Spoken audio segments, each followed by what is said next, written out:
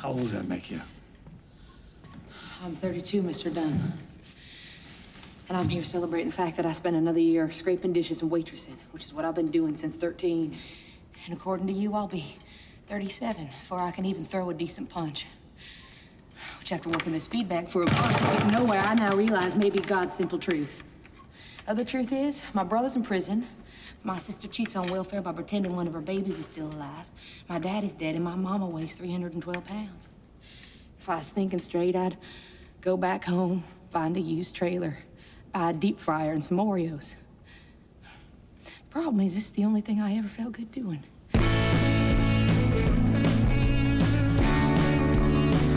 What is up, everybody? Welcome to another episode of Rotten Potatoes. I am one of the four boys, Zach, with four of my buddies. We are watching movies you absolutely should have already seen, and welcome to the second installment of Bummer Summer. Bummer Summer, Bummer Summer. Who's the fourth buddy? Did I say four buddies? Yeah. Oh. Well, we are four buddies. Yeah, Well, we're he like said a he's wolf here pack. with four buddies. No, I think he said he's one of the four buddies. I think I said both, Yeah.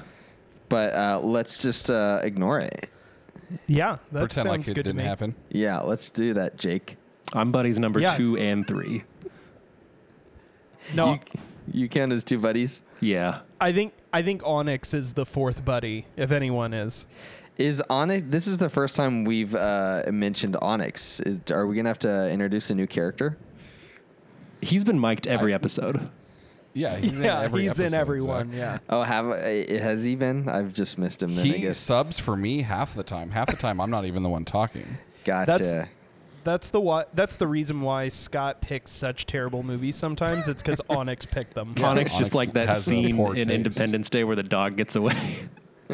Yeah. He's not a fan of I Am Legend. Yeah. Onyx So is a that's what dog, he- by the way. Yeah.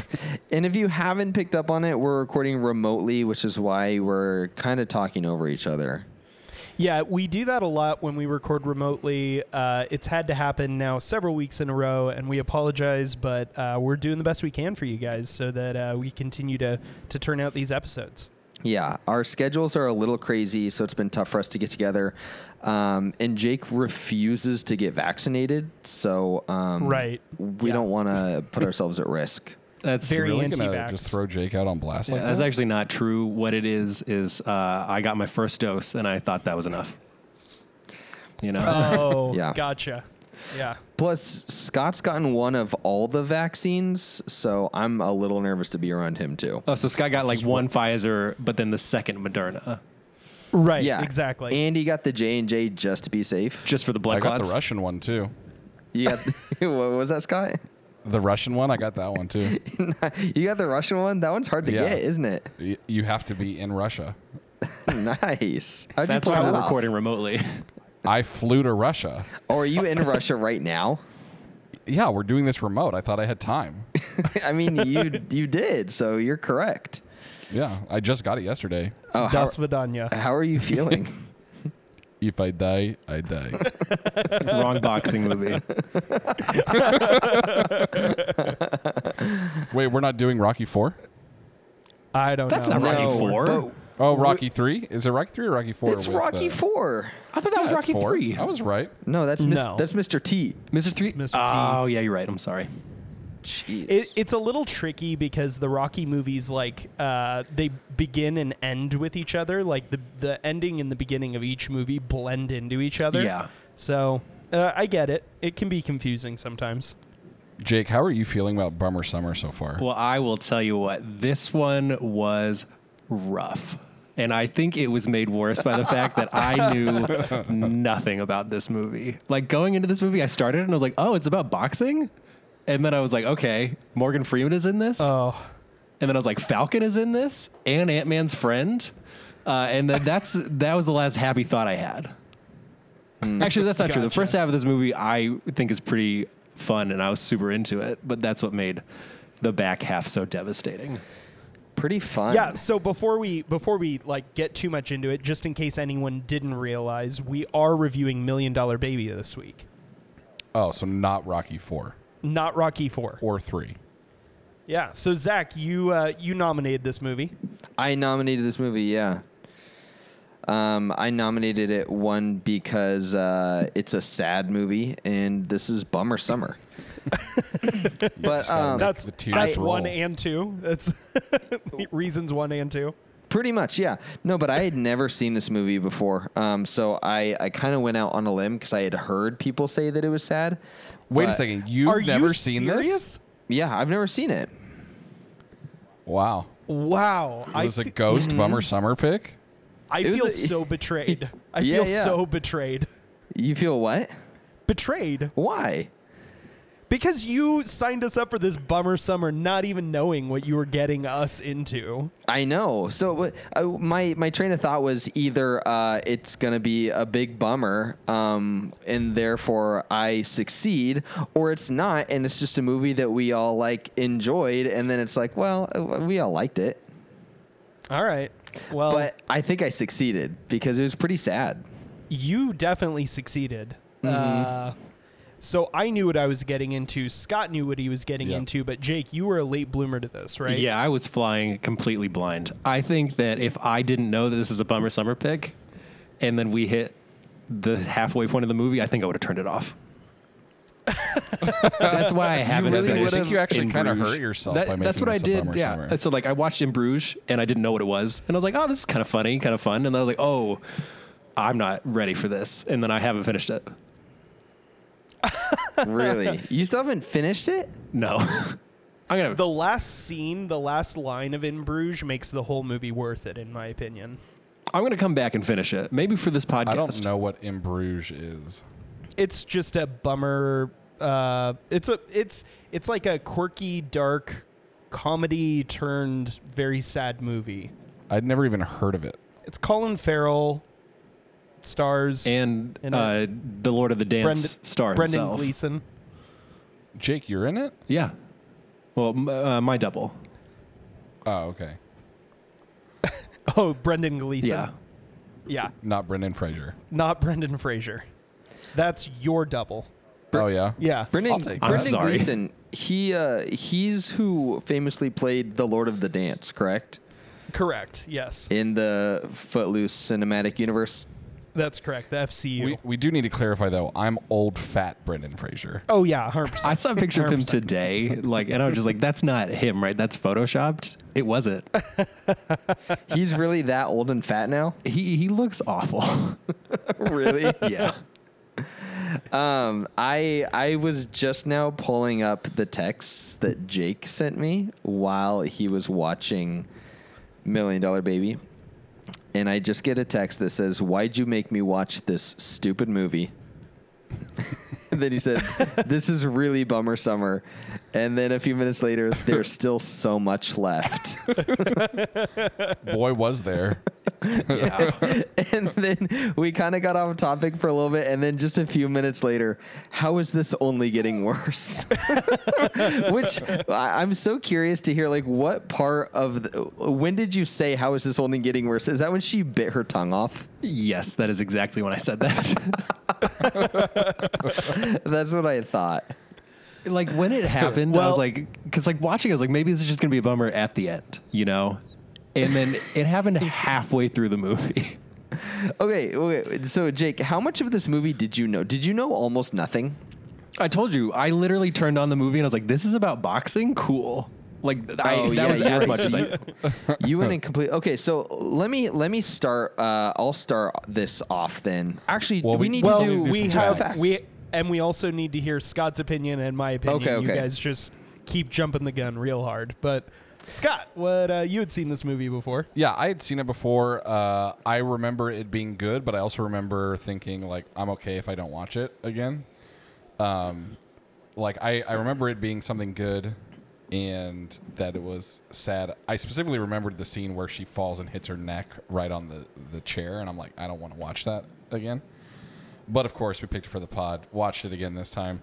Still a good movie, and I will probably once again not watch it again unless I have some other podcast that makes me do it. Yeah, I had watched it once before as well. I watched it like not long after it came out in theaters.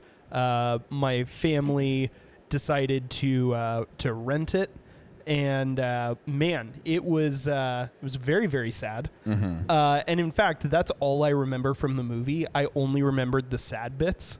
And so, like, when the movie starts off, like, the first half of the movie, I'm like, when does it get sad? Like, I don't remember any of this, like, mildly enjoyable, like, kind of lighthearted, like, Rocky one from the perspective of Mick movie. Like, that's what, like, the first half of this movie was. And then, of course, it for me, the turning point is when she buys the house for her mother. Oh yeah, That's the turning point where it's like, and here comes the bummer. Here comes bummer. But man, I really loved it. Honestly, like, bummer or not, I think this is a fantastic movie. I think it's incredible, and I think it's absolutely a movie you should have seen. I feel like when she buys the house for her mom, that's like when you're on Splash Mountain and you like kind of do that little dip. Yeah. And then when she breaks her neck is like when you go down like the big slope at the very end, but it's like you just keep doing that for 45 minutes. Yeah. No doubt. My jaw No doubt. hit the floor when she hit the chair, and I did not close my mouth until they were in the hospital. Well, okay, wait, hold on, Jake, because I want to hear your thoughts, but I want to hear yeah, I'm them sorry. all at the same time. Okay. So Yeah. Let's do a little bit of Just the Facts. So $1 Million Baby was directed by Clint Eastwood, which should have been a shoo-in for Jake to love it. But it was written by Paul Haggis, which was a shoo-in for Jake to hate it. So we have like a really mixed bag here with that. For those who don't remember, Paul Haggis also did Crash. He wrote and directed Crash. He was also supposed to this- direct this, but then Clint Eastwood just said he wanted to. So Haggis said, okay. That's the most Clint Eastwood thing I've ever heard. This movie was released January 28th, 2005, just in time for, the late end of Oscar season. let me say real quick, too, that they started filming the July prior. Oh, wow. Yeah, so it was like a quick turnaround. Very quick turnaround. The other guys gave this a 90%. IMDb has it at an 8.1. This was definitely a pretty big hit in the box office. It did $217 million on a $30 million budget. And then, of course, it was a darling at the Oscars. It won the Academy Award for Best Picture, Best Lead Actress for Hilary Swank, Best Supporting Actor for Morgan Freeman, Best Director for Clint Eastwood. And if I'm not mistaken, I'm pretty sure Jake may know better that this was his first directorial Oscar. I thought he won one for Pale Rider or something, but I could be wrong. You know what? I don't know about Pale Rider, but I do know that he's actually won Best Director for Unforgiven in 1992. Oh, which we're doing soon. Yeah. Yeah, this So is the first he's of done- 3 Clint Eastwood movies we're doing in 3 months. And I know that because, funny enough, this is the second movie that won Best Picture and Best Director that Clint Eastwood directed, produced, starred in, that's also starring Morgan Freeman. Oh, wow. And the Yeah. other one was Unforgiven. Wow. Wait, Morgan Freeman's in Unforgiven? Yeah. and what's his Okay. name? Gene Hackman is in it, I think. Right? Nice. Yeah, Scott and I are going into Unforgiven like Jake went into this movie. So, Jake, I'm hoping it's good and it's not the good, the bad, and the ugly. Well, here's Scott, what I'll you need say. you need to I taper want to like your it. expectations. I want to like it. I'm going to raise your expectations a little bit. It did beat A Few Good Men for Best Picture. okay. So Okay. it won All right. with Okay. stiff competition. No, that was probably a bad thing to say because now I'm going in with Very high. Okay. very high expectations. That's like our 5th rated movie Yeah. on this podcast. I'll taper your expectations in that I started Unforgiven and got about 20 minutes in and I stopped because I was bored. Okay. Perfect. This movie was nominated for and did not win Best Lead Actor For Clint Eastwood. Best Adapted Screenplay, and Best Editing. I have a question about the Oscars because I'm confused about something. So Hilary Swank won Best Lead Actor, but Actress. Actress. So they were both the lead? There is always, for the Oscars, there's a lead actor, a lead actress, a supporting actor, and a supporting actress. But like the same movie can have a lead actor and lead actress. That's fine. Yeah, because they were playing off each other the whole time. Both of them are the protagonist of the story. We see the story from both of their perspectives interchangeably throughout the movie. And so they would be this movie and some movies, like in a couple of weeks we're doing Lethal Weapon, and that has co-leads. Like they're it's equally about both of them. And so this movie was co-led by Eastwood and Swank. Okay. Here's another question about the Oscars. Is that just another name for the Academy Awards? Yes. They're the same thing, right? Well, the Academy Awards is the proper name. Okay. The Oscars is just the name of the award. Like the trophy they get. Yeah, and it's not even the real name of the award. It's just like a nickname that stuck like for the last 100 years. Like someone named their trophy Oscar. No. and then it, They like, named stuck. the man. Oh, okay. They named the man Oscar. Like just the Academy, they needed something to call the figurine. Uh-huh. And so they just randomly kind of named him Oscar. It stuck. Huh. And now in billing, like when you see ads, it's like, next week is the Oscars. And so we just call them the Oscars, but the proper name is the Academy Awards. Got it. That's a little fact I didn't know. Yeah, Thank you. you're welcome. That's what I'm here for. Little facts you didn't know. I appreciate it. Jake's here for the lulls, so say something funny, clown. That was aggressive. That was like season 2 Zach vibes. I guess we're already home. I just want to go lie in my bed. Well, speaking of all of us having a unique role and all of us bringing something to the table, we collectively are coming together to bring you guys something to the table very soon.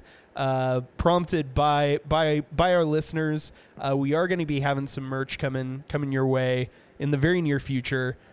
We've been working on it today, and we'll be working on it for the next couple of weeks, and hope to soon have some merch that you guys can pick up. Yeah. We really won't make any money off it, but people have just kept asking us, like, I think my favorite merch that we're selling is the Ziploc bag of tater tots. yes, Yeah, this was prompted by a fan throwing a brick through my window that said, "Make me tots, clown." I think that was just Scott. that was me, Jake. Okay. I'm sorry. Make me Tots clown. I'm a drive-by totter. You drove far. Yeah. You didn't stick around. It was worth it for the lulls. Just for this conversation, Jake. That's going to be expensive. All right, Jake, I'd love to hear you kick off the conversation about this movie, though. Yeah, I mean, I feel like the conversation, I don't know how to kick it off exactly. Like, I liked the movie. I was super into it. I like boxing stuff. Love Clint Eastwood. Love Morgan Freeman. The Falcon is in it. I didn't like him. He was kind of a dick. I don't know if we can say that. Maybe we should bleep it. How you feel about Jake Baruchel, or however you say Oh, was his that last name? Danger? Danger. Yeah, I liked him. He was fun. And then all of a sudden, like a chair to the neck, it hits you.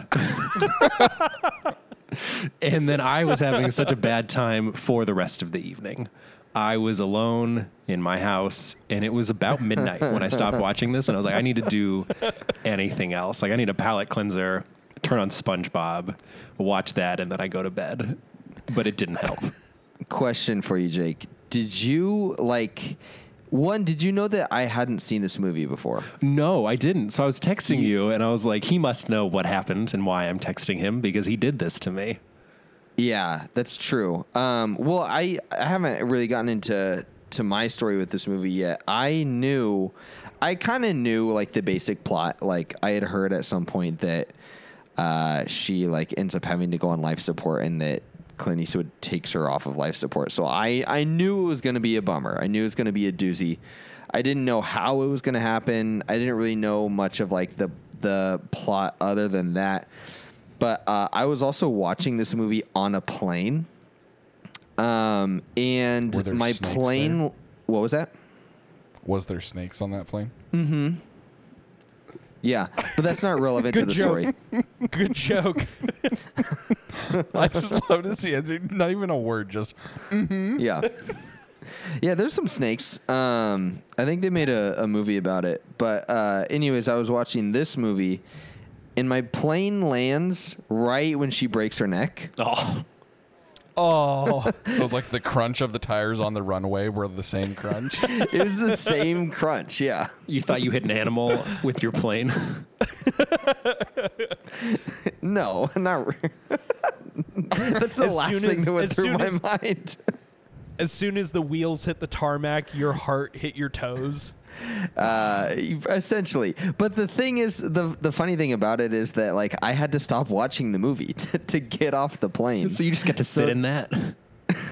Yeah, I guess so. But like the thing is that not really, like, because I was also like getting off my plane and like looking for my next. So like more so like I stopped thinking completely about the movie.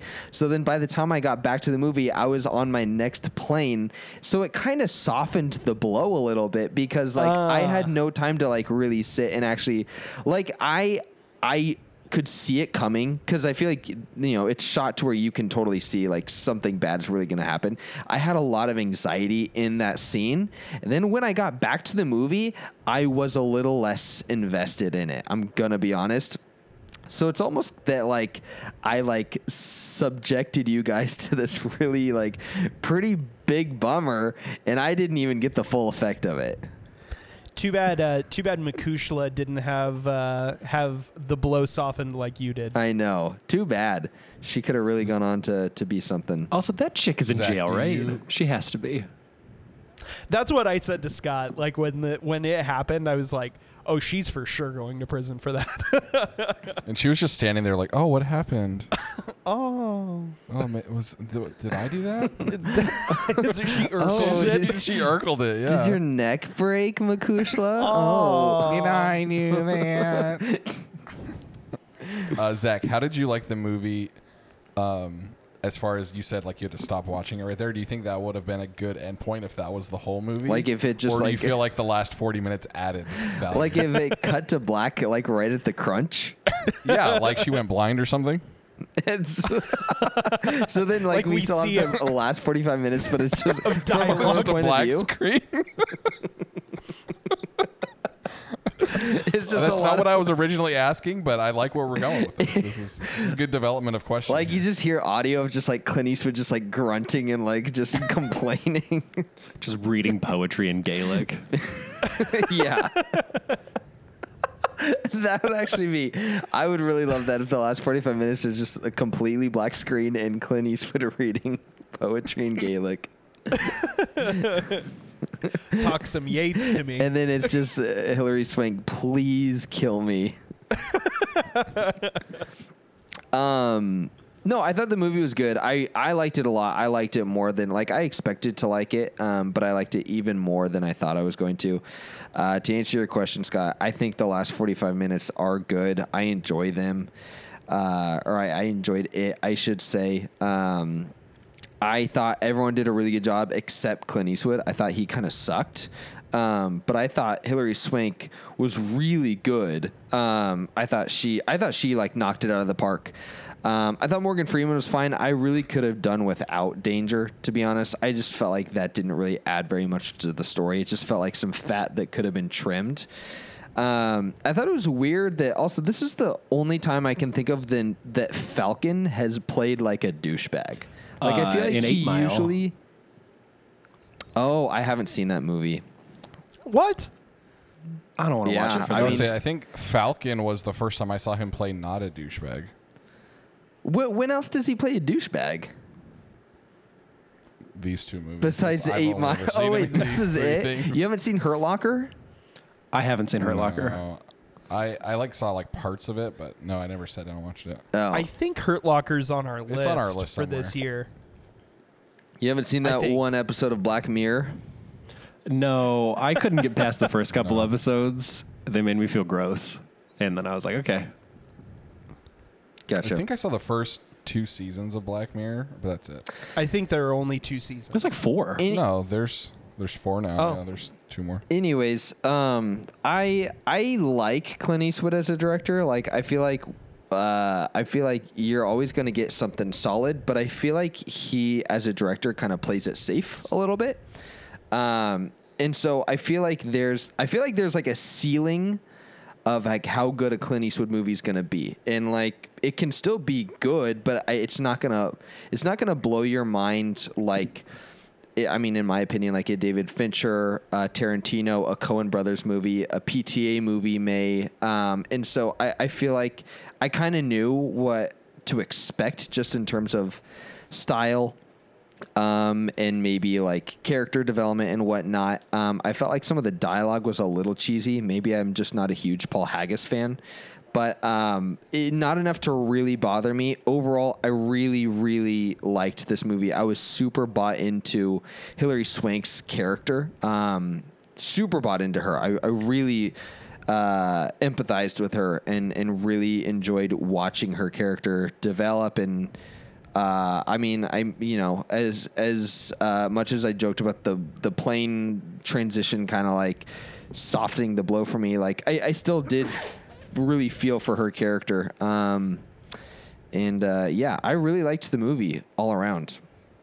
I did notice when you listed all those directors that do really well, you forgot Roland Emmerich. Oh yeah, you Yeah. did. You're right. I am sorry. He's like a Mount Rushmore director. He's Yes. S tier. Yeah. Those are like A tier.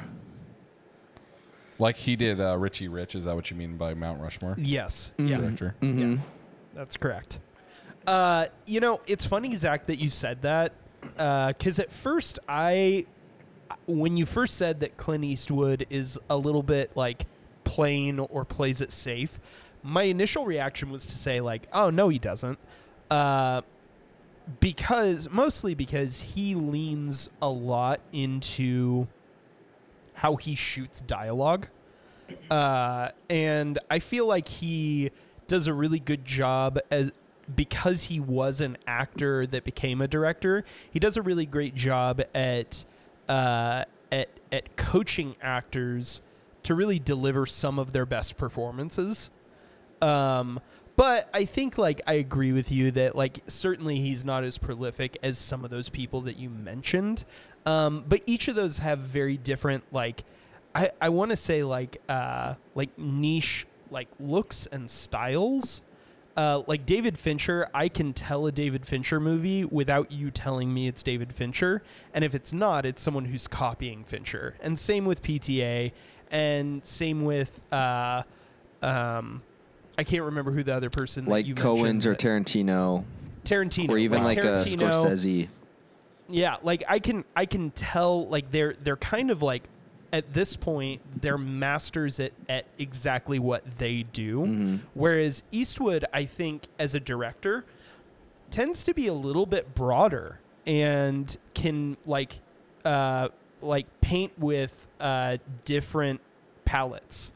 And I think that that's impressive. And I think that he paints the best picture with the palette that he has.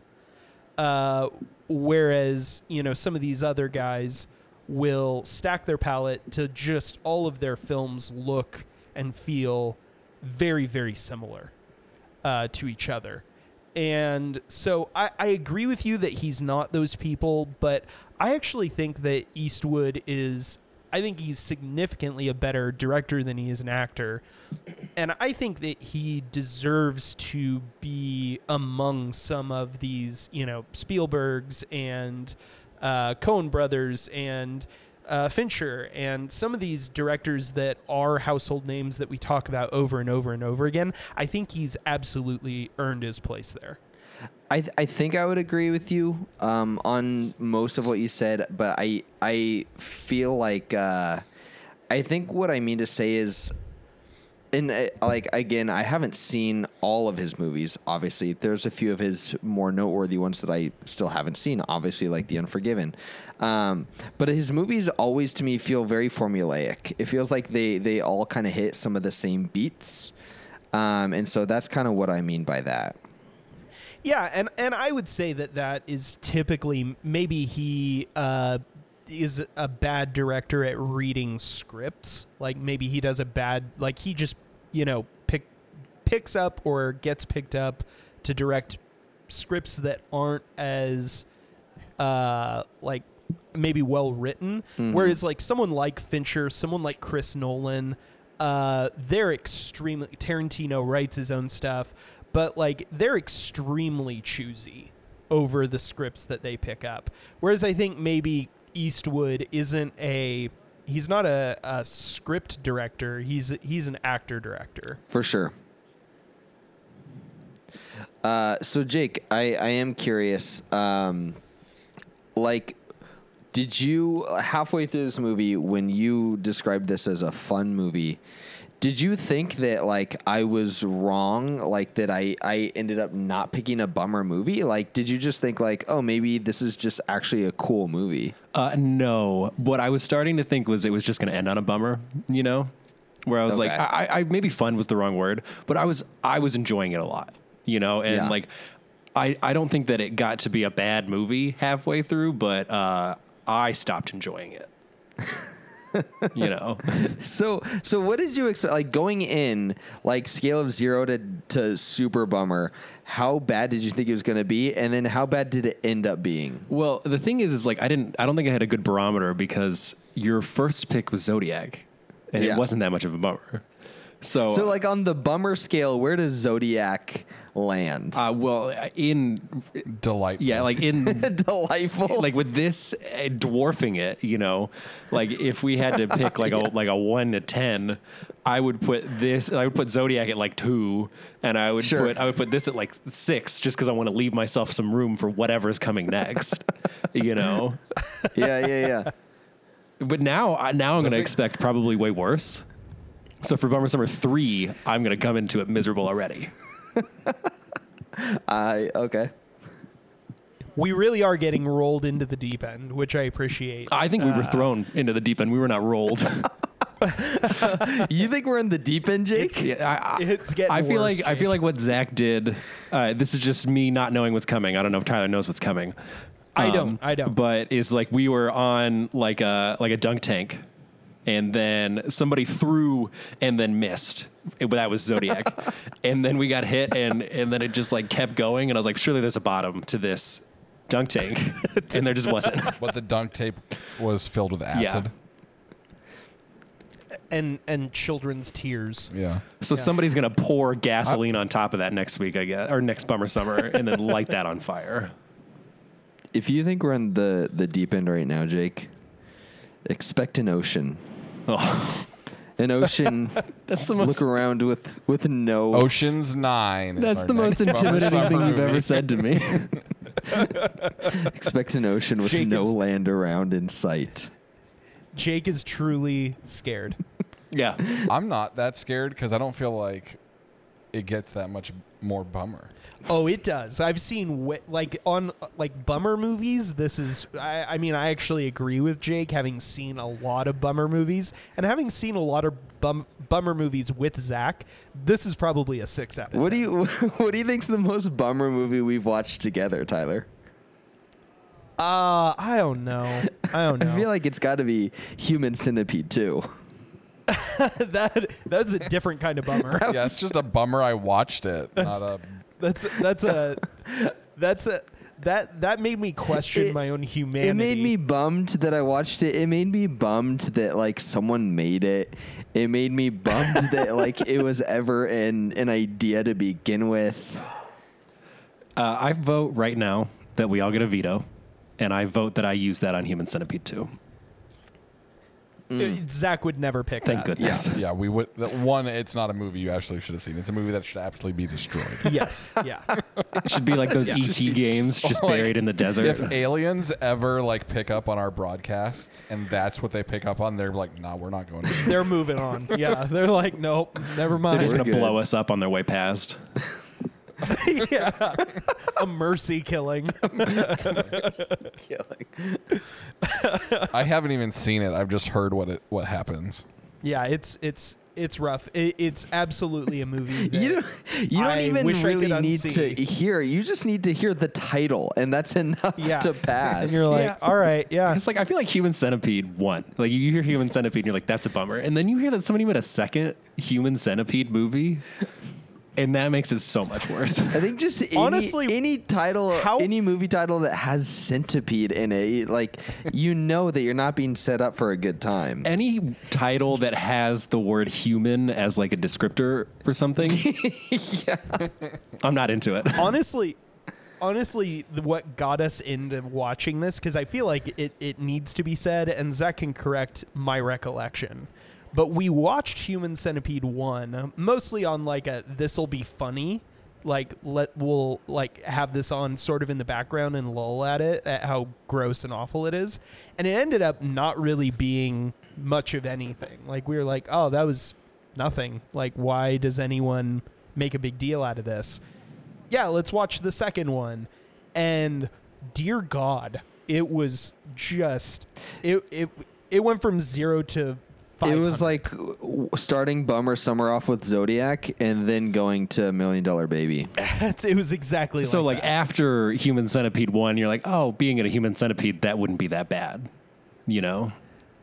I'm into it. No, I just mean like the movie wasn't. I just I mean think like that's exactly what they're yeah, saying. I think so. I think they're saying they're volunteering, actually. I just mean that like the movie wasn't like, it wasn't graphic, it wasn't like scary, it wasn't, you know, grotesque really. It was just like a bizarre art house. Yeah. Like a bizarre art house movie. I mean, I still felt very sad for the Human Centipede and wouldn't necessarily want to volunteer to become one. But you're bought into No. it because you're calling them the Human Centipede and not those 4 people. I know. Those 4 people. That's what it is. I mean, they became the Human Centipede. But those are like different people. They're just sewn anymore. together. Not anymore. Anyway, let's move on from this so I don't have flashback nightmares tonight. So, Zach, it sounds like you're a little like down on this movie from like a film standpoint. I mean, no, I really liked it. Like, I'm gonna rate the movie really high. Like, I guess what I mean was that like, I don't. How do I say this? Kind of like what I meant, like that. I feel like a Clint Eastwood, from what I've seen, a Clint Eastwood movie is never gonna like blow my mind. Have you seen Space Cowboys? No, He didn't direct Is that a movie? He did? Yeah. Oh. Are you positive? I just looked it up. Oh, Wait. man. I went to go see what all he directed. Does that and movie Space suck? Cowboys was there. I mean, It doesn't suck. I actually think it's a real fun time, it's a but it's in the vein of like It's a Roland Emmerich movie. yeah, it's in the vein of like Independence Day. yeah, I mean, Yeah. Clint Eastwood has made some clunkers. Like, I don't think any of his more recent movies have like gone on to do very well or have been like super critically received. I feel like he makes very straightforward movies that to me feel very formulaic. And Tyler, you do bring up a good point. I think he does get really good performances out of his actors, and I don't want to downplay that and say that that's like not a skill, or that like that's a skill that everyone has, or that that's not a skill that directors need, because it absolutely is, and he does do a really good job at that. I will say that. But I think more so from like a storytelling point of view, like I feel like his movies feel very straightforward. But this is probably my favorite Clint Eastwood movie that I've seen. Like, I think of the movies he's done that I've seen, this is probably my favorite one. I really loved the story. It had a lot of heart. I really did feel a lot of like anxiety and foreboding during that scene. Overall, I really liked it. I thought Hilary Swank did a really good job. Acting-wise, I thought Morgan Freeman did a great job as well. I didn't think Clint Eastwood was super great. He was the only one, like, every time he was on screen, I felt like I was only seeing an actor acting and not a character, you know, not a person just living. But I really don't have enough good things to say about Hilary Swank. I thought she was tremendous in this movie. And I was doing a little bit of research. I thought it was kind of funny. She obviously put on a ton of muscle for this movie. She did a ton of training. Apparently at one point she like gave herself a blister because like on her foot, because she was training so much that ended up getting infected, and it was like a really serious infection to where she almost had to be hospitalized for 3 weeks. And she had to obviously like take some time off from filming, but she didn't end up telling Clint Eastwood about it because she didn't feel like that would have been in the character of Maggie. Interesting. Yeah, I thought that was kind of cool. But more than the neck break, actually, I take that back. The neck break was was a big bummer for sure. But I was almost about to say, Maggie's family situation bummed me out more than her injury. But it almost did. Like that part was an aspect of the movie I didn't know going into it that really like broke my heart. And I thought when the family showed up to the hospital, it was a little overdone, like just a little bit. I thought them wearing the theme park shirts was like them trying to sell it to us a little too much. But that aside, like that whole scene was pretty hard to watch. Oh, yeah. Yeah. Yeah, I think the theme park shirts were unbelievable because it's like that would have meant that they left the theme park halfway through the day. Right. Yeah. Or maybe they 'Cause it was so light they outside. were wearing it the next day because like are they going to change their shirt in the middle of the theme park? You know. And just like if you're going to show up and like try to be slick and try to be empathetic to like, you know, swindle your daughter out of her money, the last thing you're going to do is show up with proof that you went to Disneyland, you know? I think that's just how I that like tracked for me because of like everything that we'd seen from them prior. Like they were just awful to her when she buys the house, like truly awful to her, and like very in your face awful, like just unashamedly, and but also like maybe like I don't know, like unaware of how cruel they were being. Yeah, that's a good point. Like so self-absorbed that they just don't even really see her or her feelings. Yeah.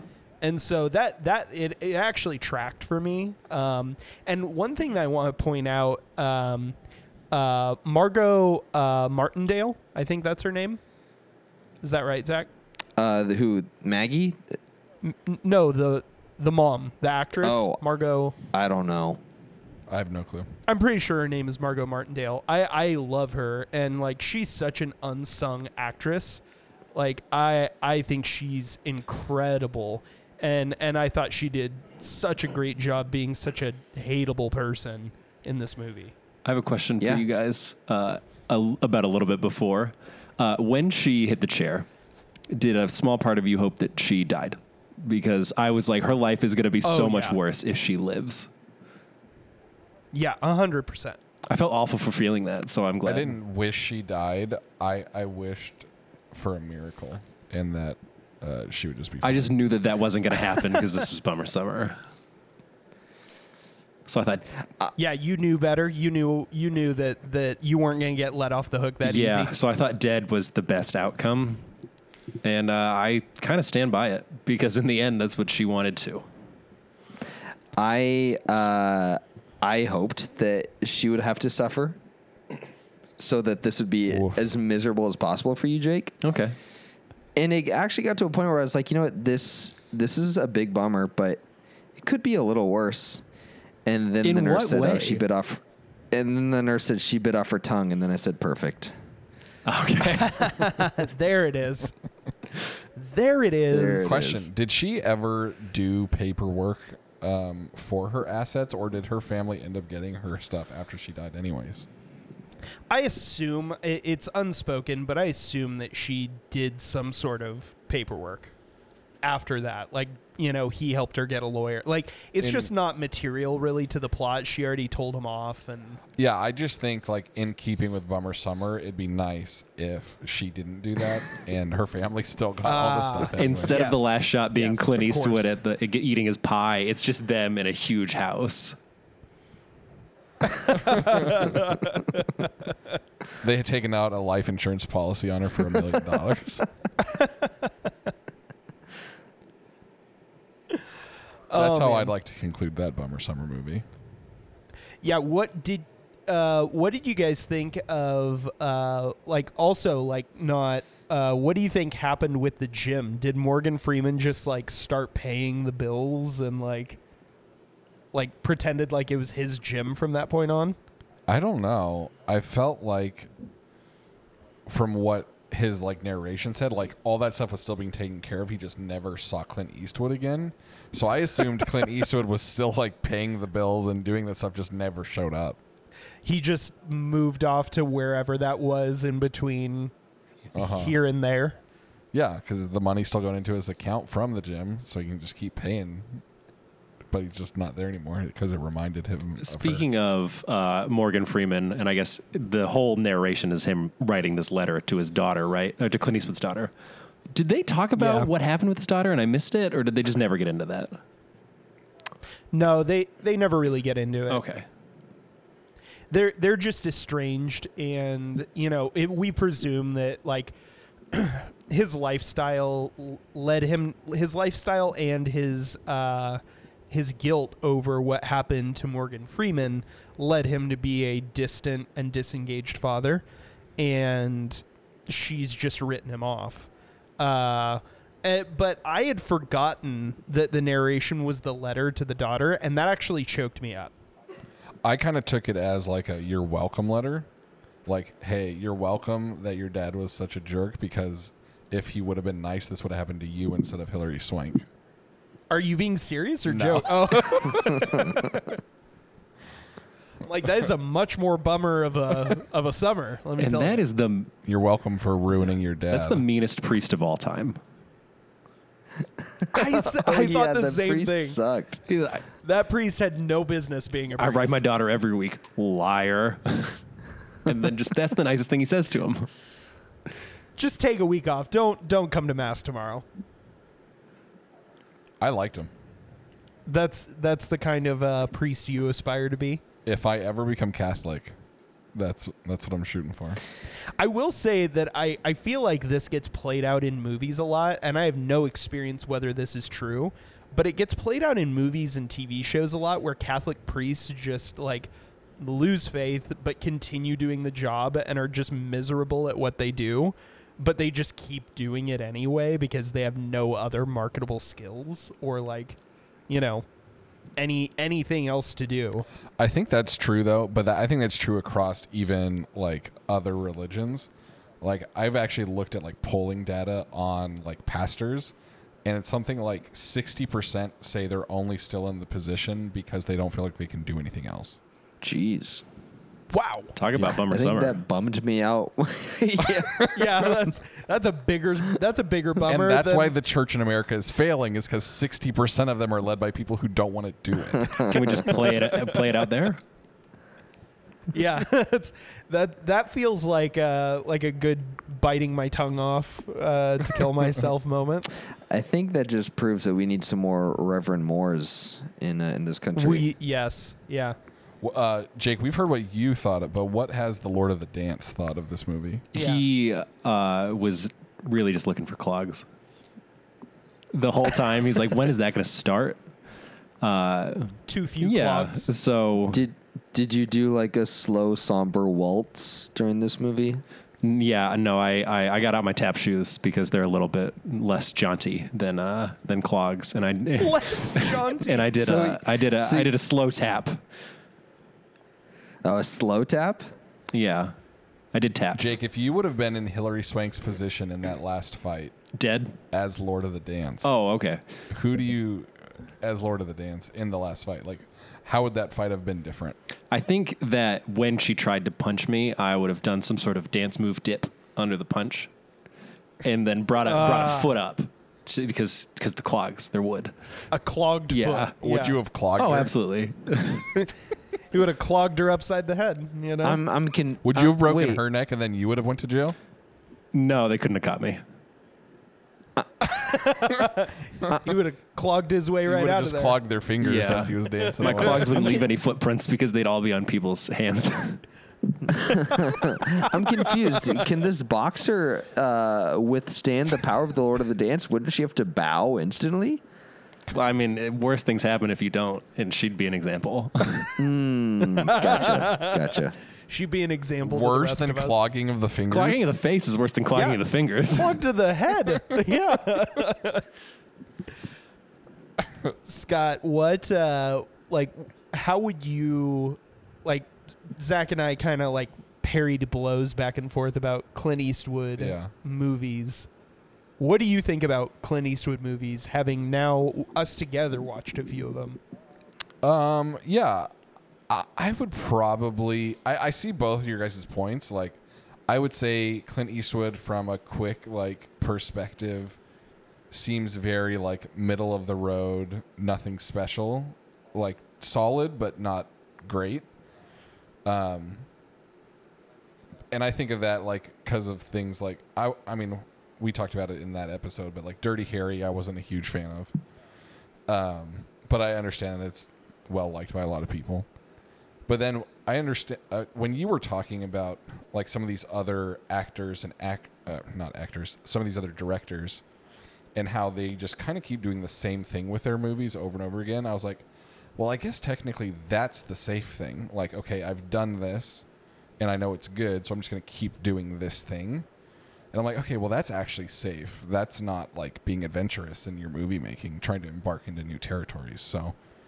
I don't know if I would necessarily say Clint Eastwood's trying to embark into new territories with his movies. But it did make me think about some of these movies that we've reviewed where we've been rating super high because we love them because they're really, really good. But it's okay, but they kind of do this with all their movies. What would it look like to see something new and fresh from them? Yeah, it's and I mean, I will say Tarantino has done, I think all of these directors have done it at one point, but ultimately what they end up doing is just refining their particular craft, their tool really, really well. And Tarantino obviously did it, and Zach has talked about it on the pod when he saw, I think it was Dark Knight, right? That Nolan's Dark Knight. That he was like, oh man, I have to step up my game. And then after that came out with Inglourious Bastards. I don't remember what movie. I think it was Inception. Inception. Yeah. Oh, Inception. That's right. Inception. And he did do that. When you look at his earlier work compared to the last, 4 movies that he's done, there really is a departure in technique, but it's all still the same style. Yeah, I think, but maybe that's why some of these movies are so good is because they're really dwelling in these categories. Oh yeah. And so everything becomes so well done. Do only what you can do, kind of Yeah. a thing. They've found their It's a very, market. specialized. They found their specialization and they've honed it to perfection. And I think that there's value in that. I don't mean to discount the value. Yeah, in I mean, that. I would rather have a world with all these fantastic movies than Yeah. a world without it. Yeah, So. 100%. Yeah, and I don't think that Clint Eastwood's movies are as diverse as you guys are maybe kind of making it out to sound like. Because I feel like Oh, well, I said I didn't think he was all that diverse either. I was just saying Okay. he's not in that realm of those other actors or other directors. But go ahead. oh no, that's kind of what all I was gonna say. Yeah, I don't know. I think I just disagree with that. And not to say that I'm right and you're wrong. But I think about the tone, I think about the style, I think about the technical direction, differences between movies like this and American Sniper, or this and True Crime or Gran Torino. They are very different. Or The Mule, like they are very different tonally. They are very different technically.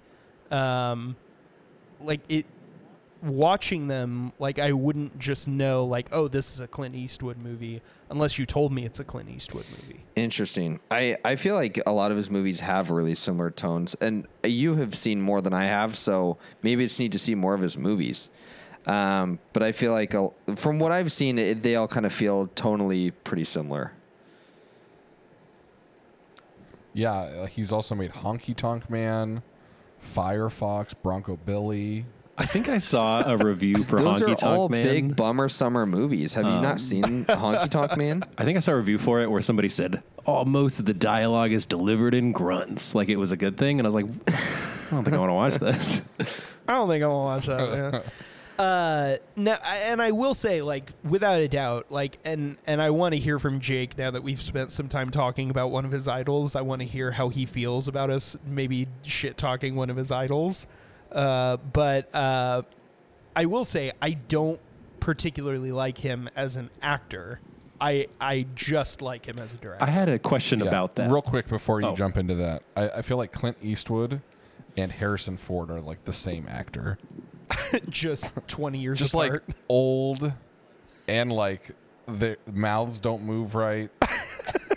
And like it's like, are you trying right now? I feel like the difference Or, between like, what's Harrison happening? Ford and Clint Eastwood is that Harrison Ford just seems to really not care, just as a person, about any movies that he's ever been in. He seems to loathe them all.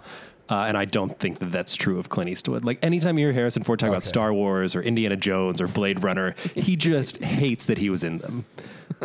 Yeah, that's true. Got it. So Clint Eastwood's trying harder than he is, but it's the same But result. it Exactly, doesn't yeah. feel like Clint Eastwood still gives out the vibe that he doesn't, even though he clearly does since he's still making movies. But he still has that DGAF vibe. Yeah, he's still making movies at what, like 102? Here's the like how old is he? He's much older than Harrison Ford, right? I think he's in his I think 90s, so. but I'm not But the positive. the thing is that it seems like Clint Eastwood just stopped and Harrison Ford has caught up to him. Like, I feel like if you put them side by side, like, I would be able to barely tell a difference.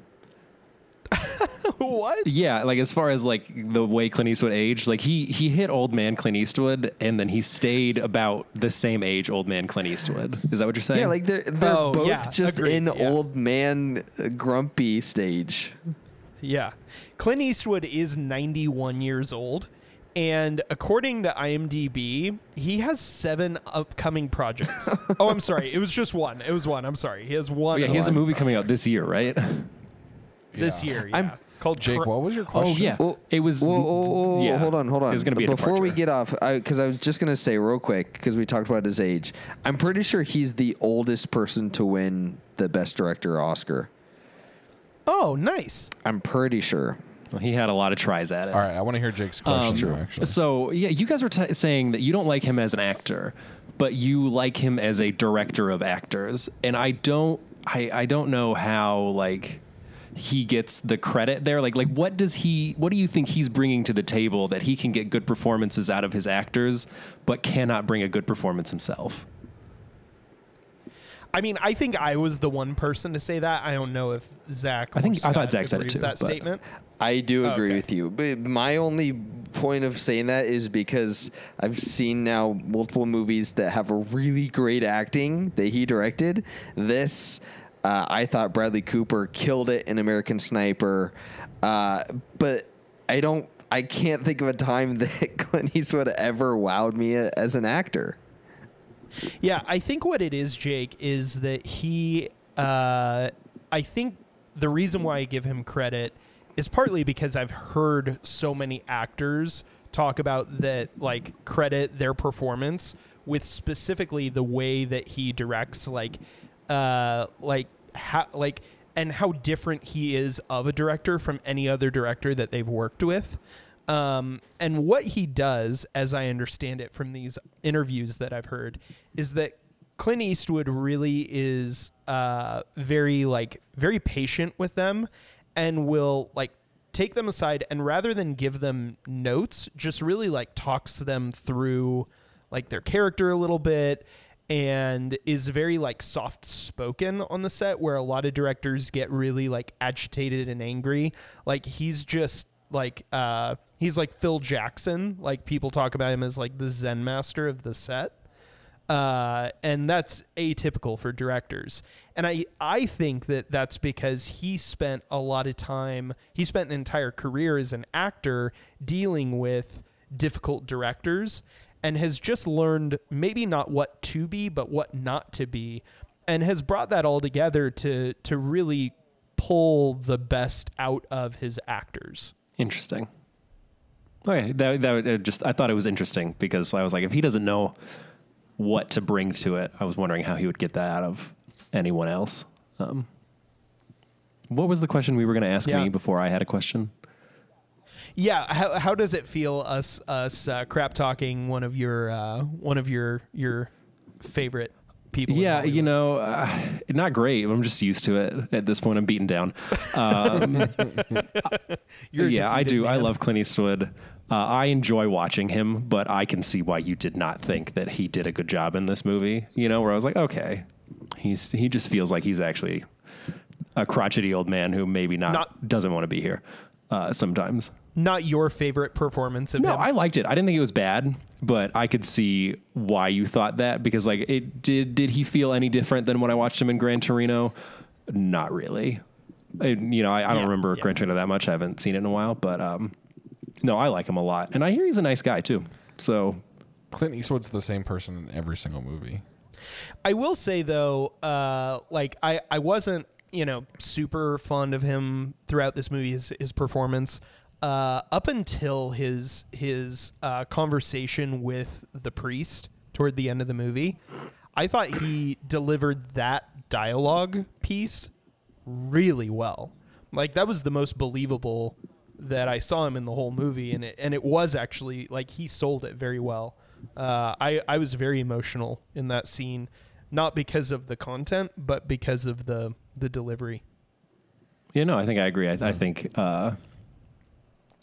He did. I forgot about that scene. I think because I was just so focused on how upset I was, but that was great. I agree. All right. Well, any final thoughts? Any like what really worked for you or what really didn't work that you didn't get the chance to talk about, or any recasts? Favorite parts, favorite lines.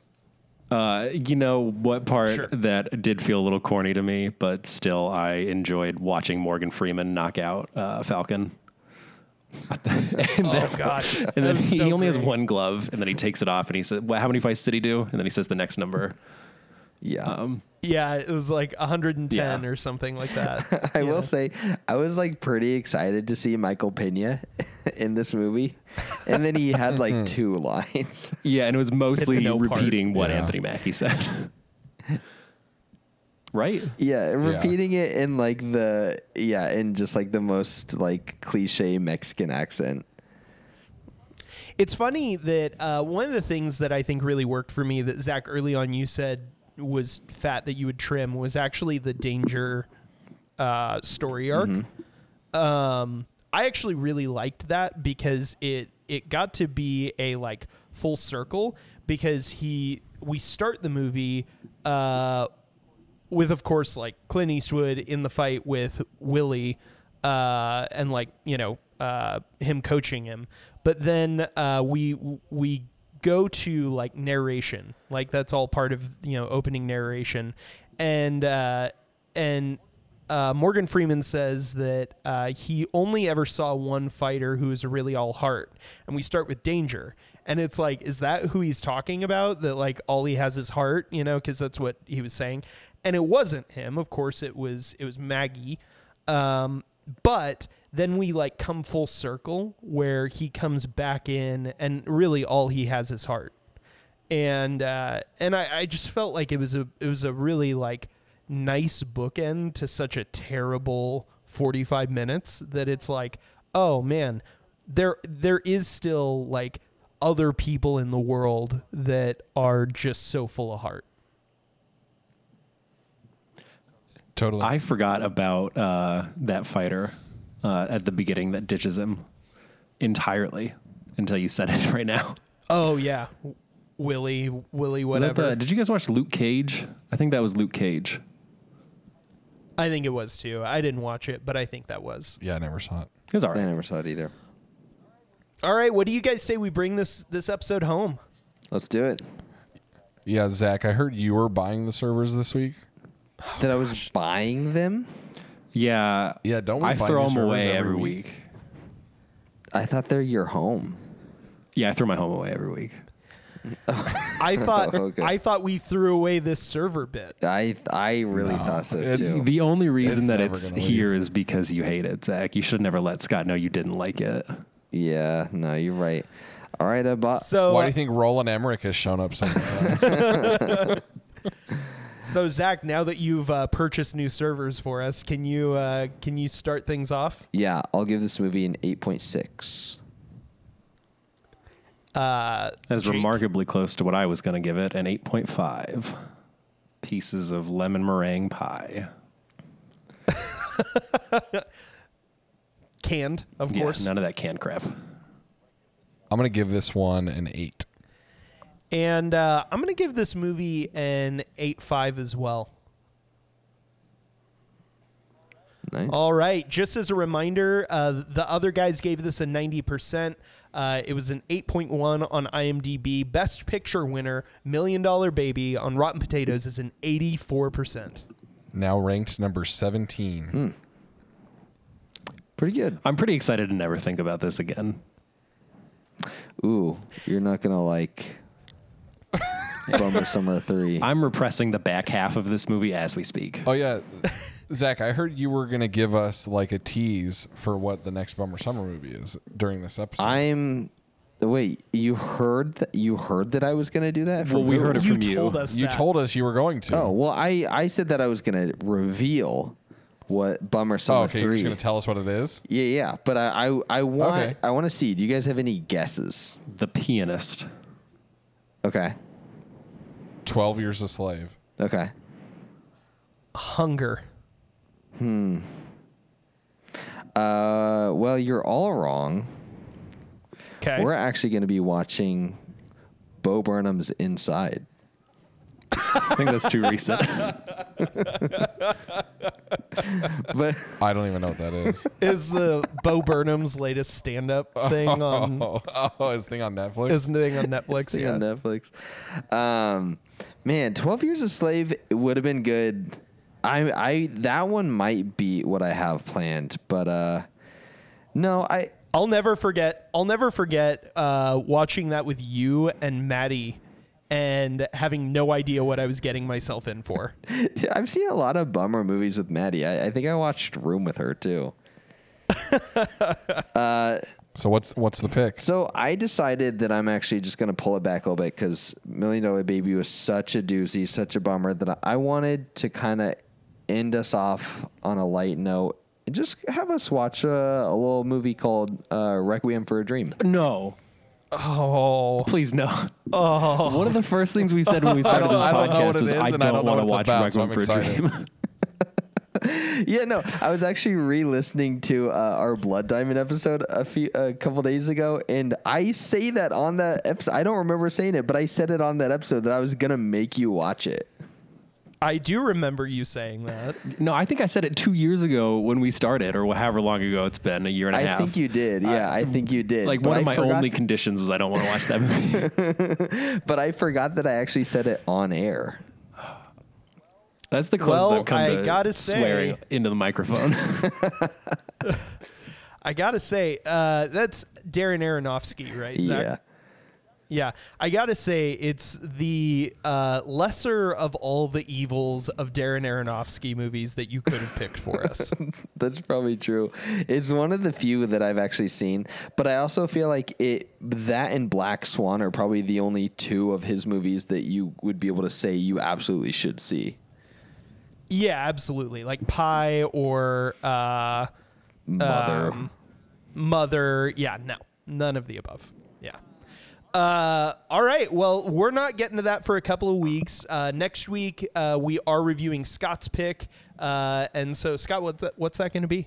We are going to do our first sequel movie. Hey. Not our... I don't think it's our first, and maybe it is our first sequel movie as well. It is. But we've already done the first one in this series, Indiana Jones. Right. Which one? You just have a stroke. Which sequel? There's 4 Indiana We're Joneses. gonna do the best one, Temple of Doom. Nice. This is my kidding. bummer summer. Yeah. No, we are doing The Last Crusade. Awesome. Pretty excited for next week. Tyler, do you have any thoughts going into the final bummer summer and into next week's? Please, please, please.